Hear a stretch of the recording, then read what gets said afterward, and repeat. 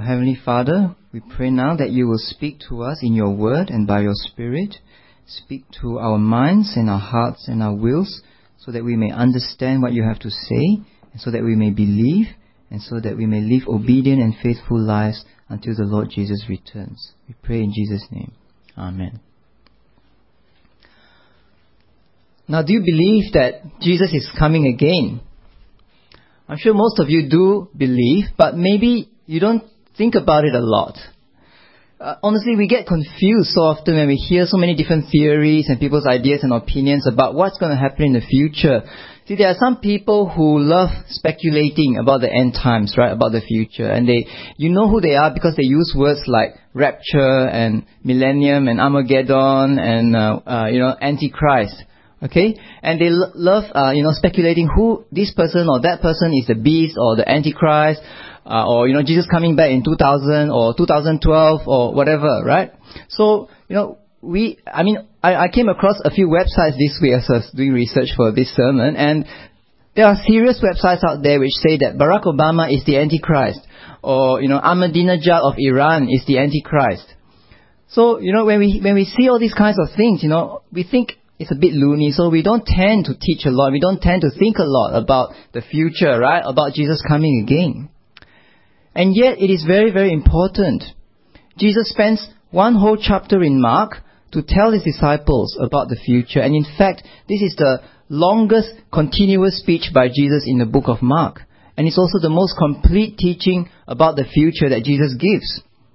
Now, Mark 13 is a difficult passage, but it's important for us. So let's take a look at it now and pay careful attention to what Jesus has to say to us.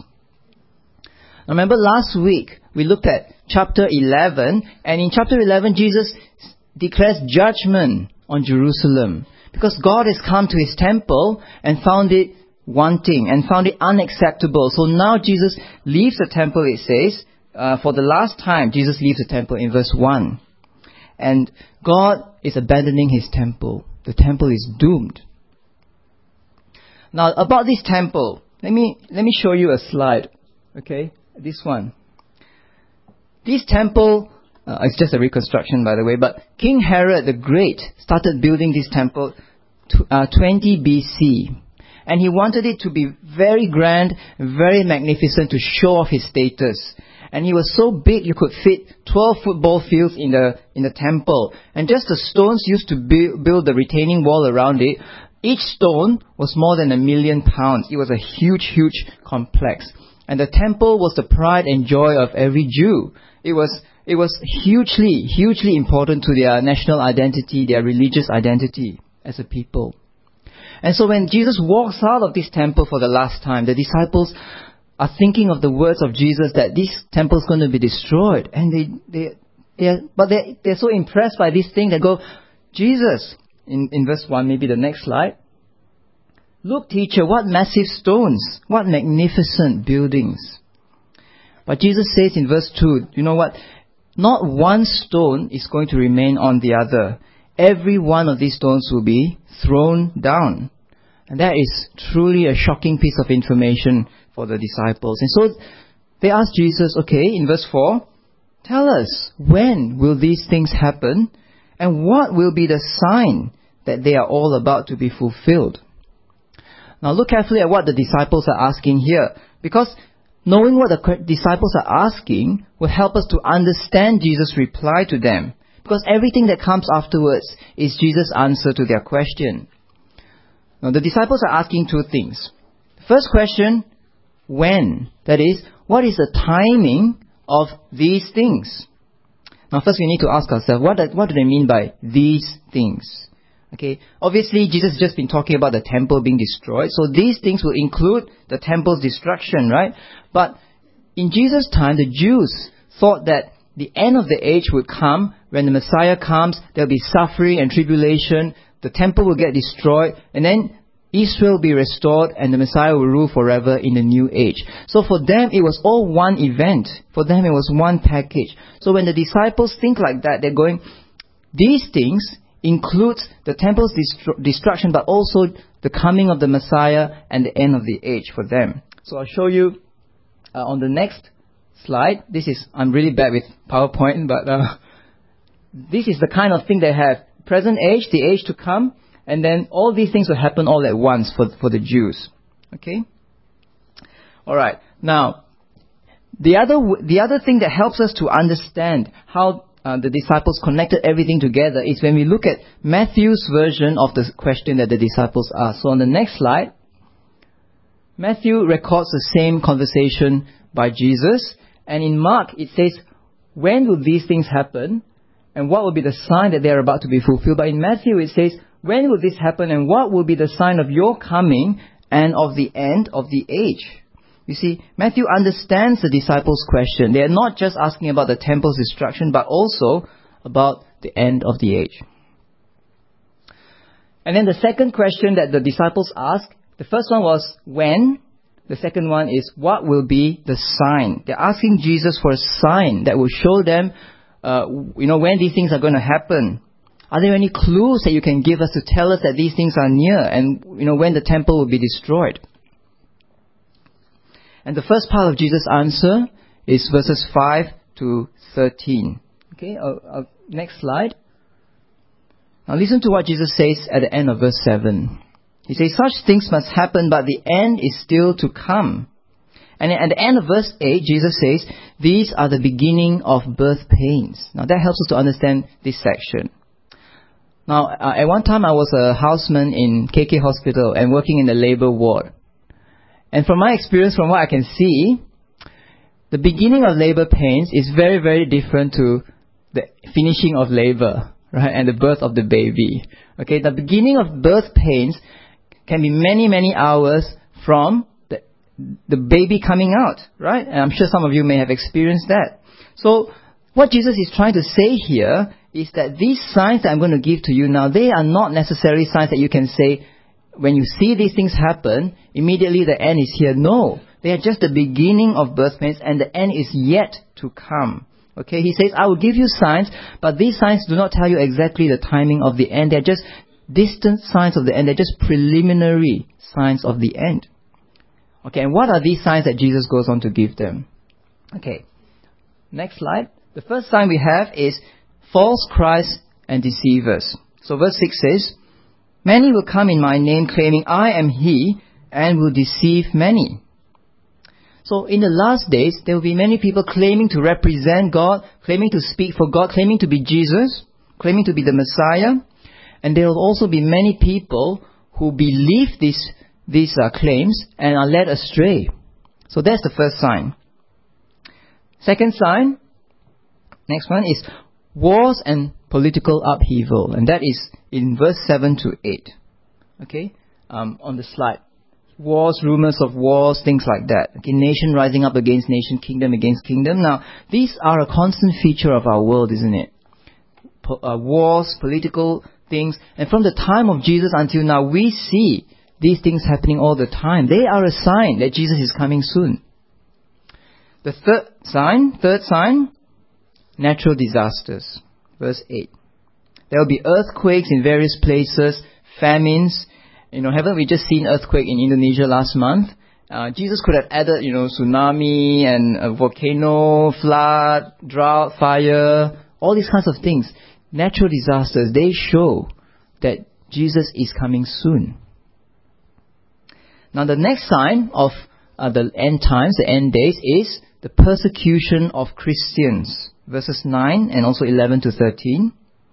And Jesus tells them that it will start with his own disciples. Persecution will come to them, both from the Jews and from the Gentiles. The Jews will throw them out of the synagogues and interrogate them in their councils. The Gentiles will get them to stand before kings and rulers. And Jesus says, be on your guard. Be on your guard. He's telling them all these things in advance, not that this will allow them to escape from the persecution, but he's telling them all this so that they can be ready and prepared when they face the persecution. Because you just imagine the natural tendency of the disciples would be to be scared, right? When they have to go and answer, they are only fishermen and tax collectors, but they have to stand before kings and learned and wise people to explain to them about Jesus. They'll be scared. But Jesus promises them, Jesus says that the Holy Spirit will give you the words to say when you stand before these people. And the persecution is not just from the government, from the official side of things. It's also unofficial. There is going to be widespread persecution of Christians from families, from communities, and from societies. See, verse 12 says that people are going to hate Christians so much that when somebody becomes a Christian, all the family ties go out the window and they just want to kill you. They don't care if you're my brother, my sister, my father, or my mother, or my child. They say, I hate Christians and I'll kill you even if you are my father or mother or child or brother and sister. See, in verse 13, Jesus says that everyone will hate Christians because they hate Christ. That is a sign of the end. And with such a great possibility of being killed for Christians, isn't it there will be a great temptation for us and for the disciples to give up their faith and to deny Christ when the crunch comes. But Jesus says, only those who stand firm to the end will be saved. Only those of us who remain faithful to Jesus to the end, even to the point of death, will be saved. That's what he says. Now the fifth sign of the end that Jesus gives is the preaching of the gospel to all nations. Okay, that's in verse 10. So despite all the persecutions and all the upheavals and all the disasters, the gospel will still steadily go out into the world until all the ends of the earth have had a chance to hear the gospel. That is another sign. Now, all of these signs, we have to ask ourselves, what are they referring to? Are they talking about, are they going to happen before the temple is destroyed? Or are they going to happen right at the end before Jesus comes again? And my answer to you is both. Both. See, remember that when the disciples ask about these things, they are actually asking about the whole complex of events, including the temple's destruction and the end, and when Jesus comes again. Okay, so just now I showed you a slide. I showed you this slide. That was their original understanding. But Jesus' understanding is more like the next slide, which is that instead of one event, it will be a series of things. Okay, a process. So Jesus has come. Okay, there'll be wars, disasters, and so on. Then the temple gets destroyed. There'll still be wars, disasters, and so on until just before Jesus comes, a huge tribulation we'll read about later, and then Christ returns. So that is more like the kind of thing that Jesus has in mind. And so the signs are going to take place in the disciples' generation, but they are just a start then. You see, they're going to keep going on until Jesus returns. Now we know that we've looked at now the preliminary signs. Okay, up to verse 13 are the preliminary signs, the distant signs of what's going to happen in the future in the period between Jesus' first coming and his second coming. Now Jesus goes on to give in verse 14 to 23 a sign that is nearer to the end. Nearer. Okay, how do we know that it is nearer to the end? Okay, I'll show you on the next page. In verse 24, Jesus says, but in those days, following that distress. Now that distress refers to this sign that he's going to give us now in verse 14 to verse 23. Okay. Following that distress, Jesus is going to come again. And in fact, in Matthew's record of the same verse, he says, immediately after the distress, Jesus is going to come again. Okay. And in verse 29, Jesus also tells his disciples, when you see these things happening, you know that it is near, right at the door. So now Jesus is going to give us a sign of something that is going to be near to when he comes. Okay, what is he talking about? What is this sign?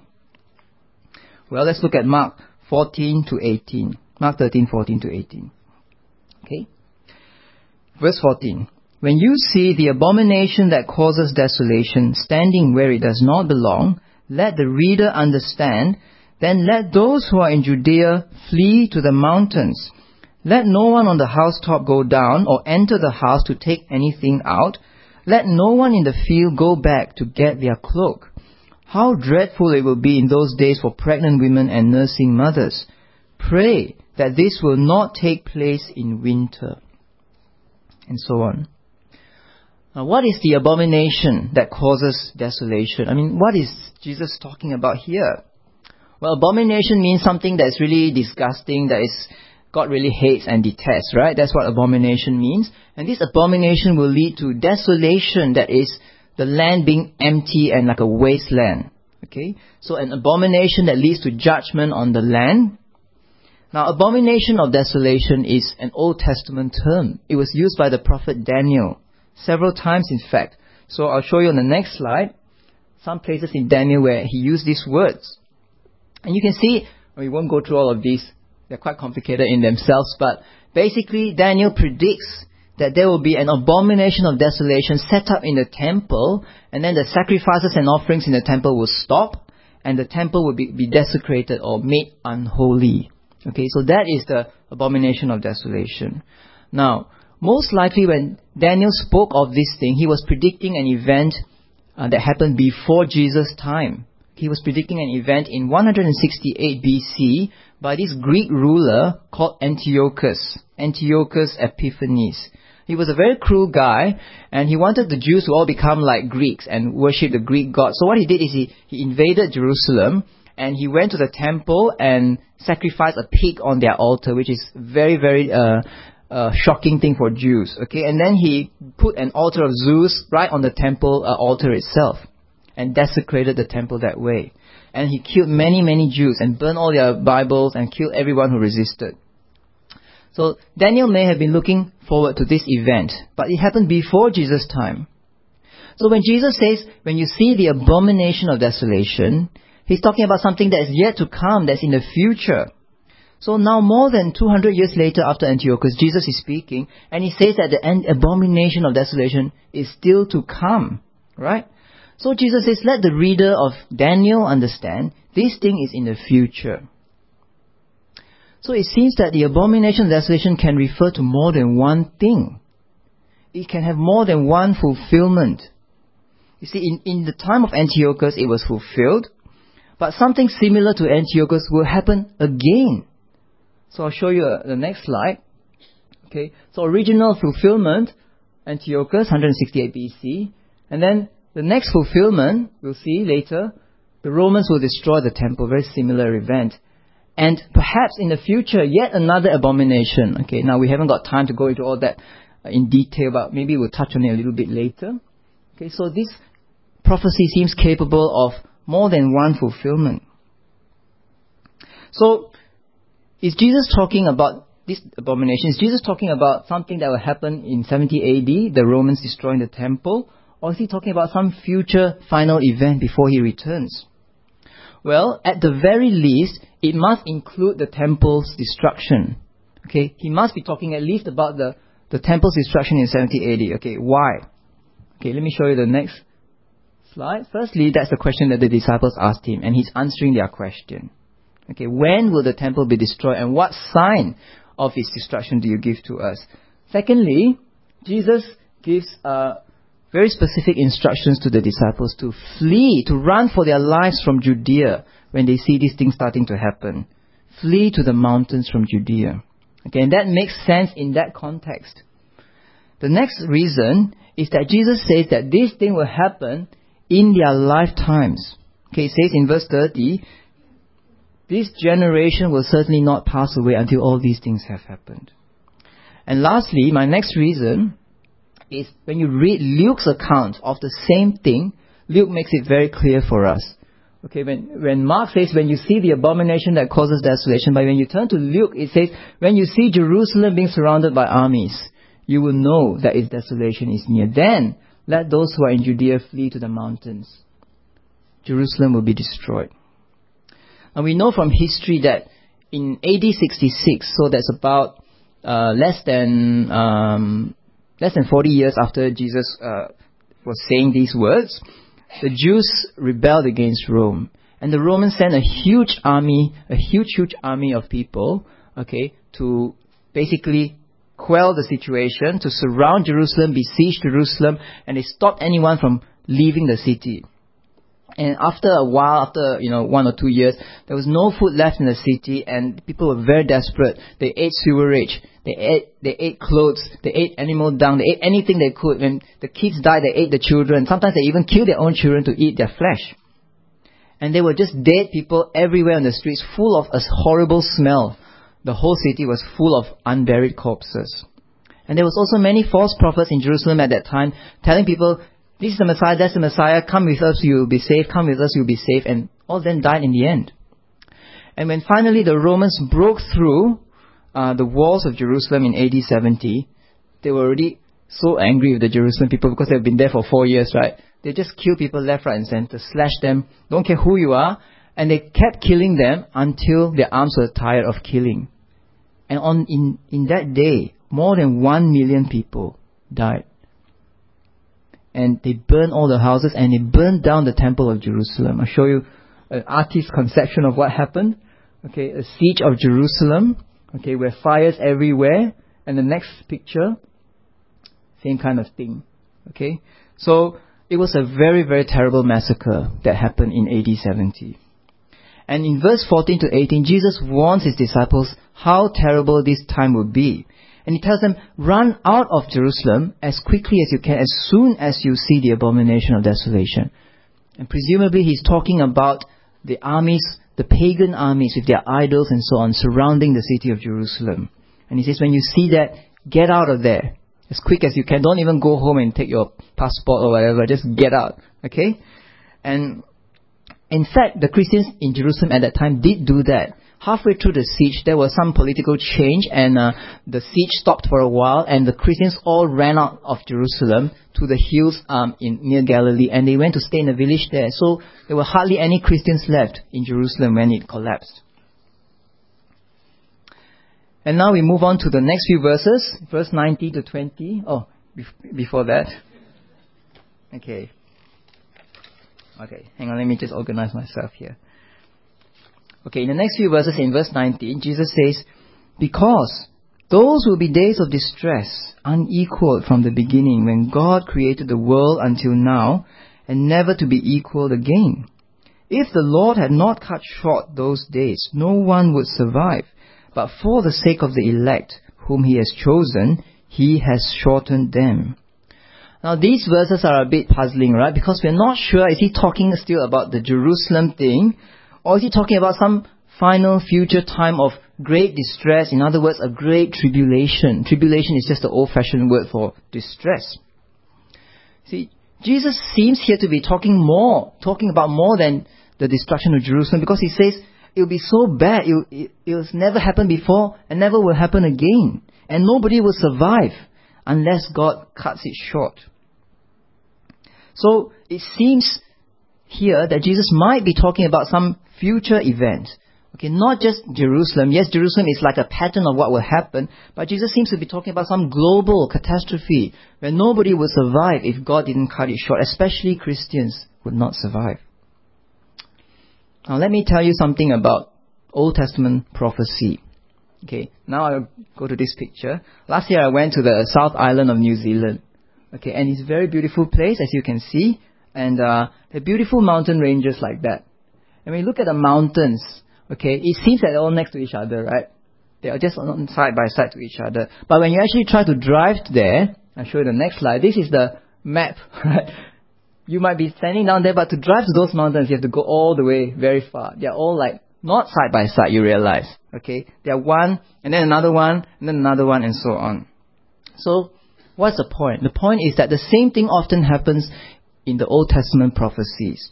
Okay? It's what we call prophetic foreshortening. That's the technical word. I'll turn to the next one. Okay? That means that a prophecy that talks about different events side by side and doesn't distinguish.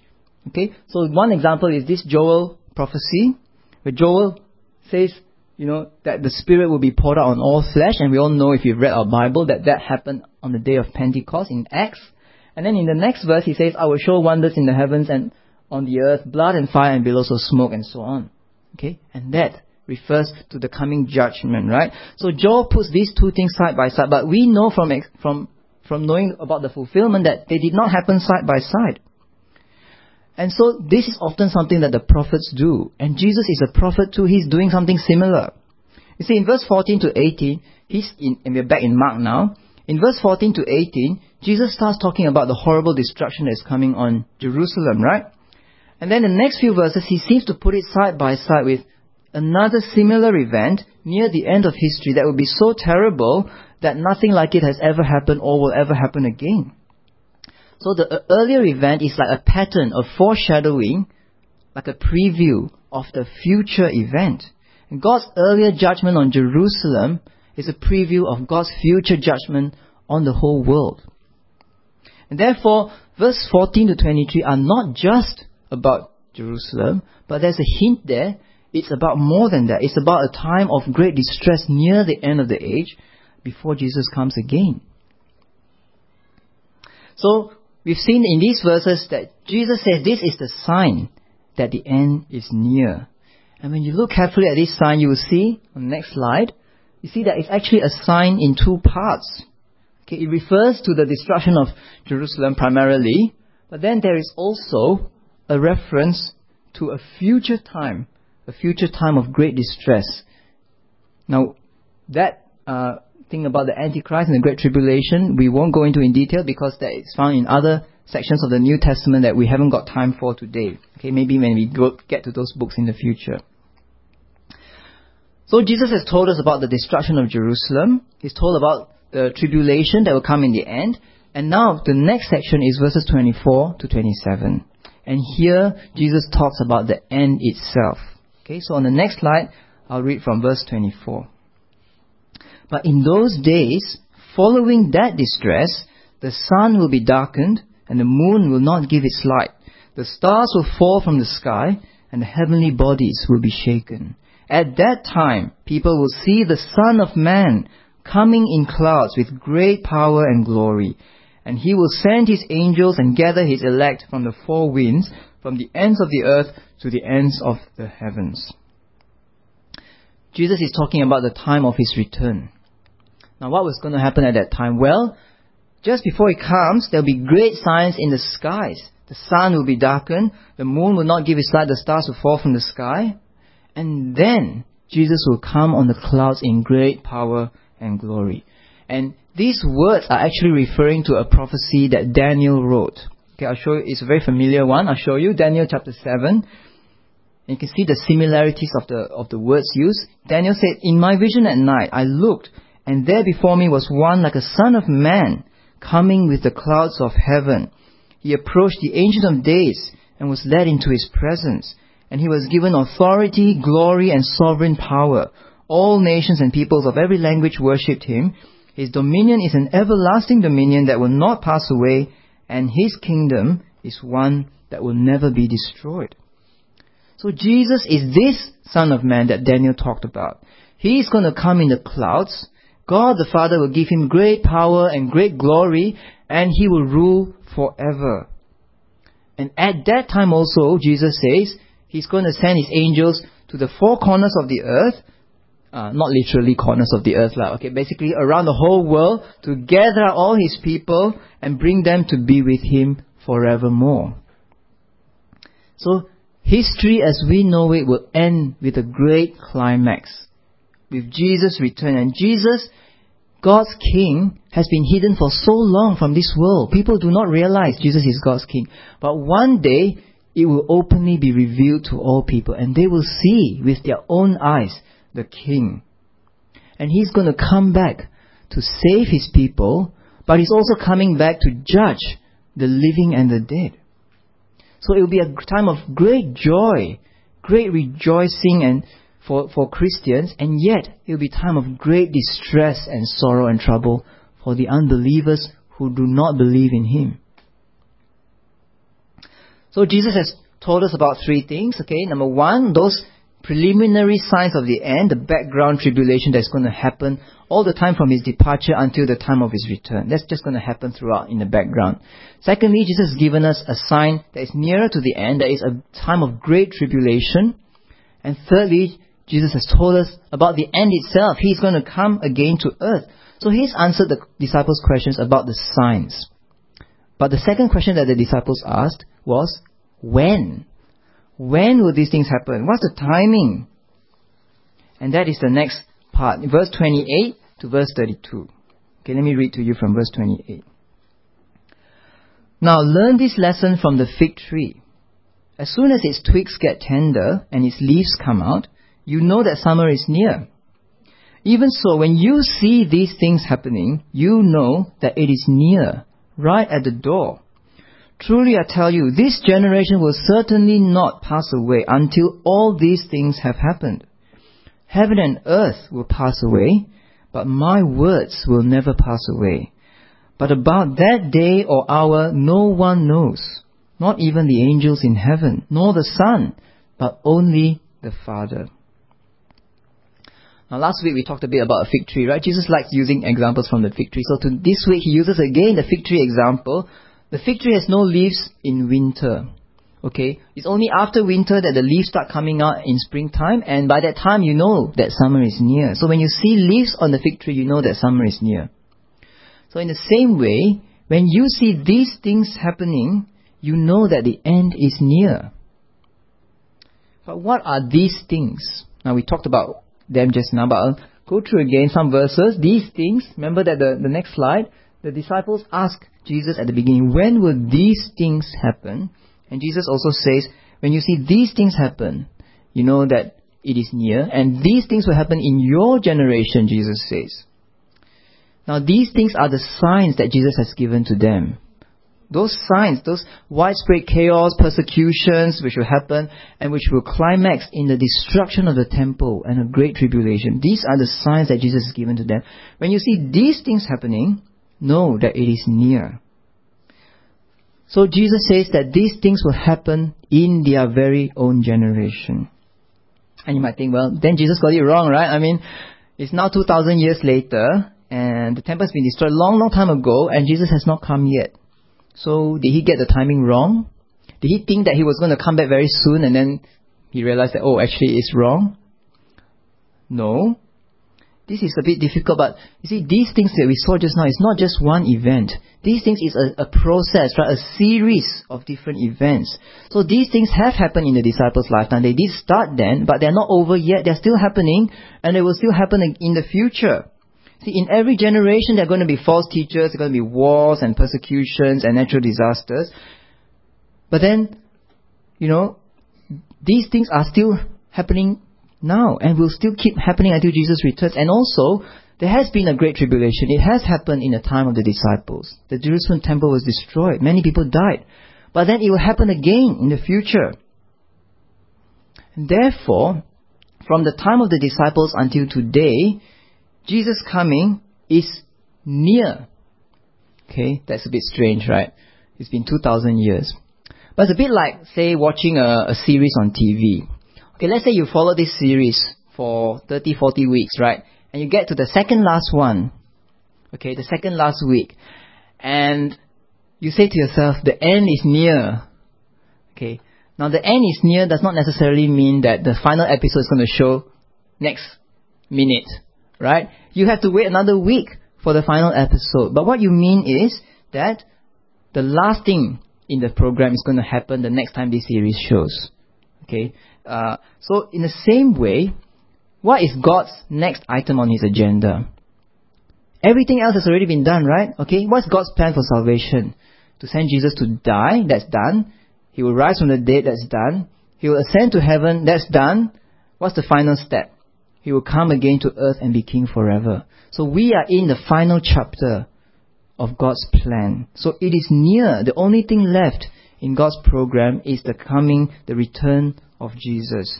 And therefore, it is near not necessarily in terms of how many years, but it is near because it's the very next thing to happen in God's plan. So Jesus says the end is near, and yet He doesn't tell us when. Notice in verse 32, it says, about that day or hour, no one knows, not even the angels in heaven, but only the Father.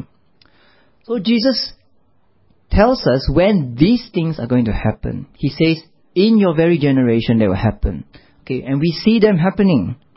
But about that day, He doesn't tell us. He says, nobody knows. He Himself does not know when He's going to come again. Only the Father knows.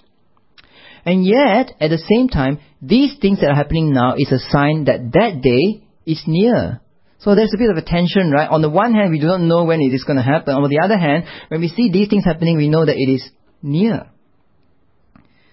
So the signs that Jesus gives to us are not signs that tell us when He's going to come back again, but it is to tell us that He's going to come back again. These signs tell us that Jesus is coming back. In other words, the signs are not given for us to speculate the timing of Jesus' return. The signs are given for us to guarantee to us that Jesus is definitely coming back. When we see these things happening, we know Jesus is returning because He said these things will happen, and they are happening. So now we've talked about the signs of the end, and we've worked out that Jesus is coming back in the indefinite future at some time. We don't know exactly when. The next question is, so what? Why bother to know all this then? What's so important for us to know all this stuff? What does it have to do with us? Okay, let's read from verse 33 to the end of the chapter. Be on guard. Be alert. You do not know when that time will come. It's like a man going away. He leaves his house and puts his servants in charge, each with their assigned task, and tells the one at the door to keep watch.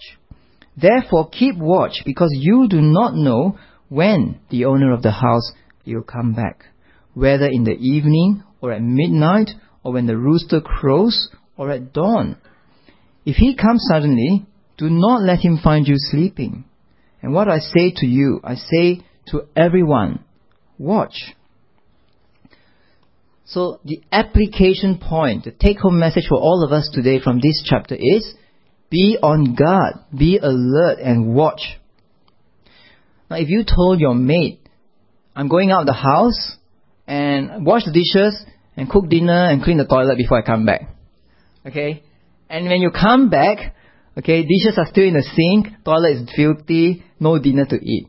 What's your response to that? Not very happy, right? Okay, Jesus is the master. He's going out and He told His servants, put the household in order, and you watchmen, stay at the door and watch. Okay, I'm coming back at some late hour. Now those times that are listed are all times in the night time. Okay, there are times when you don't expect somebody to come and it's very, very hard to stay awake, right? Okay, but Jesus says, stay awake and wait for me to come back. It's going to be some unearthly hour. But we have to stay awake, right? Even though it's so hard to stay awake, because that's precisely when He's going to come back, at the most unexpected time. So Jesus is coming back at some unexpected time. And when you read Matthew chapter 24 and 25, which is the parallel passage, it's much longer, and it tells us a lot of parables about the 10 virgins and so on, about the fact that Jesus is coming back at some unexpected hour and people will be caught off guard. You see, people will be going on about life as usual, and then Jesus will suddenly return. So in this passage, we know that yes, we are living in the last days, and there are signs happening right before our eyes that Jesus is coming back. Okay, all the upheavals and the disasters and persecutions we see, and yet at the same time, it is also a time of life as usual. See, people will still be engrossed in buying their condos. People will still be engrossed in changing their jobs. They'll still be engrossed in going to casino and eating and drinking and getting married and so on. When Jesus will come. So the take-home message is, don't miss the signs of the end, but be on your guard. Don't think that it's not yet time for Jesus to come. I still have a chance. He could be here anytime, so be ready. Now, what does it mean for us to be on our guard and stay awake and keep watch? Well, firstly, do not be foolish. The Bible says that there are many people who will laugh and scoff at the idea that Jesus is coming back. What? You mean to tell me that Jesus is going to come in the sky on the clouds? Come on. I mean, did you live 2,000 years ago? Are you in the 21st century now? Okay. And that's a passage in 2 Peter. Above all, you must understand that in the last days, scoffers will come, scoffing, following their own evil desires. And they will say, where is this coming? He promised. Ever since our ancestors died, everything goes on as it has since the beginning of creation. What a stupid idea to believe, they will say. Now, you may not be a Christian, and you may think, this is all nonsense. But God is saying to us, don't be a scoffer. Don't be a scoffer, because Jesus is coming again. And He has given you all the signs to confirm it. And these signs have happened, and they're still happening, and they are yet to happen. And in verse 23, Jesus told us, I have told you all these things ahead of time. I've prepared you for it. I've told you already. So know that Jesus is coming again, and understand and get ready for His return by trusting in Him as your Savior. Because if you don't trust in Him as Savior, when He comes, it will be too late. And by that time, He's coming not to be your Savior, but to be your judge. And if you are a Christian, don't be foolish, but be wise when you see the things happening around in our world today. Recognize the signs that you see. So when you see false teachers and false doctrines and deceivers, and when you see wars and chaos in our world, and when you see the natural disasters happening around us, when you see Christians persecuted around the world and killed, and when you see the gospel going forth to all the countries, you know that Jesus said all these things will happen. And you understand that all of these are signs that Jesus is coming soon. And see that Jerusalem has already fallen just as Jesus predicted. And now that we are waiting for the final chapter, for Jesus to come back. Now the next application point is, don't be fooled. See, there will be many false Christs, false messiahs, false teachers, false prophets. And in fact, in verse 22, it says, some of these people will be so real, they are so believable that even the elect might be deceived if possible. See, they're going to do signs and wonders and all kinds of things to deceive Christians. So don't believe everything you see, or you hear, or you read, but judge by God's Word. Now how can we judge things by God's Word if we don't know what's in God's Word, right? So make an effort to study, to read God's Word in depth so that you can judge for yourself with the help of the Holy Spirit what is true and what is false. And don't believe if somebody comes to you and say, hey, you know what, Jesus is coming back such and such a time. Okay? Because Jesus coming back will not be hidden. Everybody will be able to see Him coming back. You don't have to be given a secret message. So don't be deceived. And next, don't be fearful. Don't be fearful. Now, two things not to be fearful about. First is world events. Don't be fearful when you see the wars, the terrorists, the political danger, the economic instability, global warming, H1N1, things like that. Jesus says in verse 7, these things must happen. Do not be alarmed. So we have all grown up, at least some of us, the younger ones maybe, have grown up in a generation of stability and peace. And we think that our experience is the norm, it's normal to always have peace and stability. But actually, if you look at world history, stability and peace are more like the exception rather than the norm, isn't it? The normal state of affairs in our world is chaos and uncertainty and change.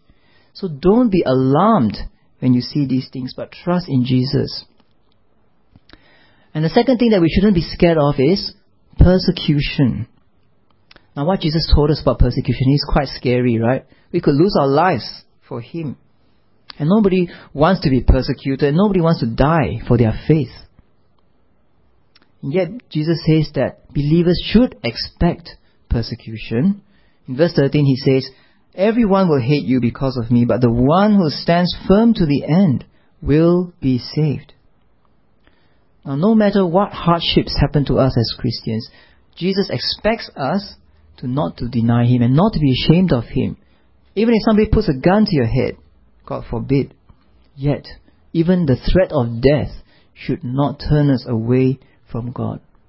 And then we will be saved, it says. Next point is, don't be fanatical. I mentioned earlier that there are some people who love talking about nothing else except speculating about the end times and all the details of the future and so on. And they give the area of end time prophecy a bad name. Right? But Jesus says it's important to think about His return, but it's not important for you to know the details, and therefore He doesn't give us the details. So just like in Old Testament prophecy, it can often be hard to tell exactly when this thing is going to be fulfilled. Until it's been fulfilled, then when you look back, you say, oh yeah, it was fulfilled exactly as said. You see, and that's the same that will happen to us. So be careful when you hear this theory or that theory about what's going to happen. Okay, because we do not know the details. And if you hear that people say, oh, Jesus is coming back in 2012 or whatever date, right? Just tell yourself it's rubbish. You know it's rubbish because Jesus says even He doesn't know when He's coming back. How would anyone else know, right? Only the Father knows. So we don't need to know the details, but what we need to do is to be on our guard. And lastly, we need to be faithful. And being faithful means living expectantly and living responsibly before Jesus returns. See, the time is short. Jesus is coming back soon. And the fact that Jesus is coming back must determine everything in our lives.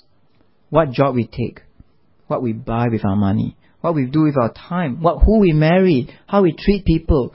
All these things must be determined by the fact that Jesus is around the corner, about to come. See, we can't afford to be distracted by this world, by all the pleasures of our world, by all the enjoyment that we want. But we must live for God. We must live to work for Him and to please Him. And that means that we must live lives of love and lives of holiness and humility and service. And that also means that, it doesn't mean that all of you have to just go out there and be missionaries, but it means that wherever you are now in your life, and whatever job you have, whatever situation you are in, look for opportunities to do good and to bear witness to Jesus Christ. Now, if you do that, you may face opposition from unbelievers. Even if you are the most tactful, the most loving and the most sensitive person, and you share the gospel, you could still face unpopularity and opposition. And if that happens to you, so be it. Accept it as part of the deal. Right? Because if you try to run away and try to be the most popular guy around and never to say anything that will offend anyone, then we are actually ashamed of Jesus and His gospel. So let us be bold and speak the gospel. Yes, lovingly and tactfully and graciously, but we still need to speak it. Do you believe Jesus is coming again? It's not just about knowing a fact and getting on with life as usual, but the fact that Jesus is coming back must determine how we live today and every day until He returns. So be on your guard and stay awake, keep watch. So let's pray and ask God for the strength to do all this, because the one who stands firm to the end will be saved. Let's pray.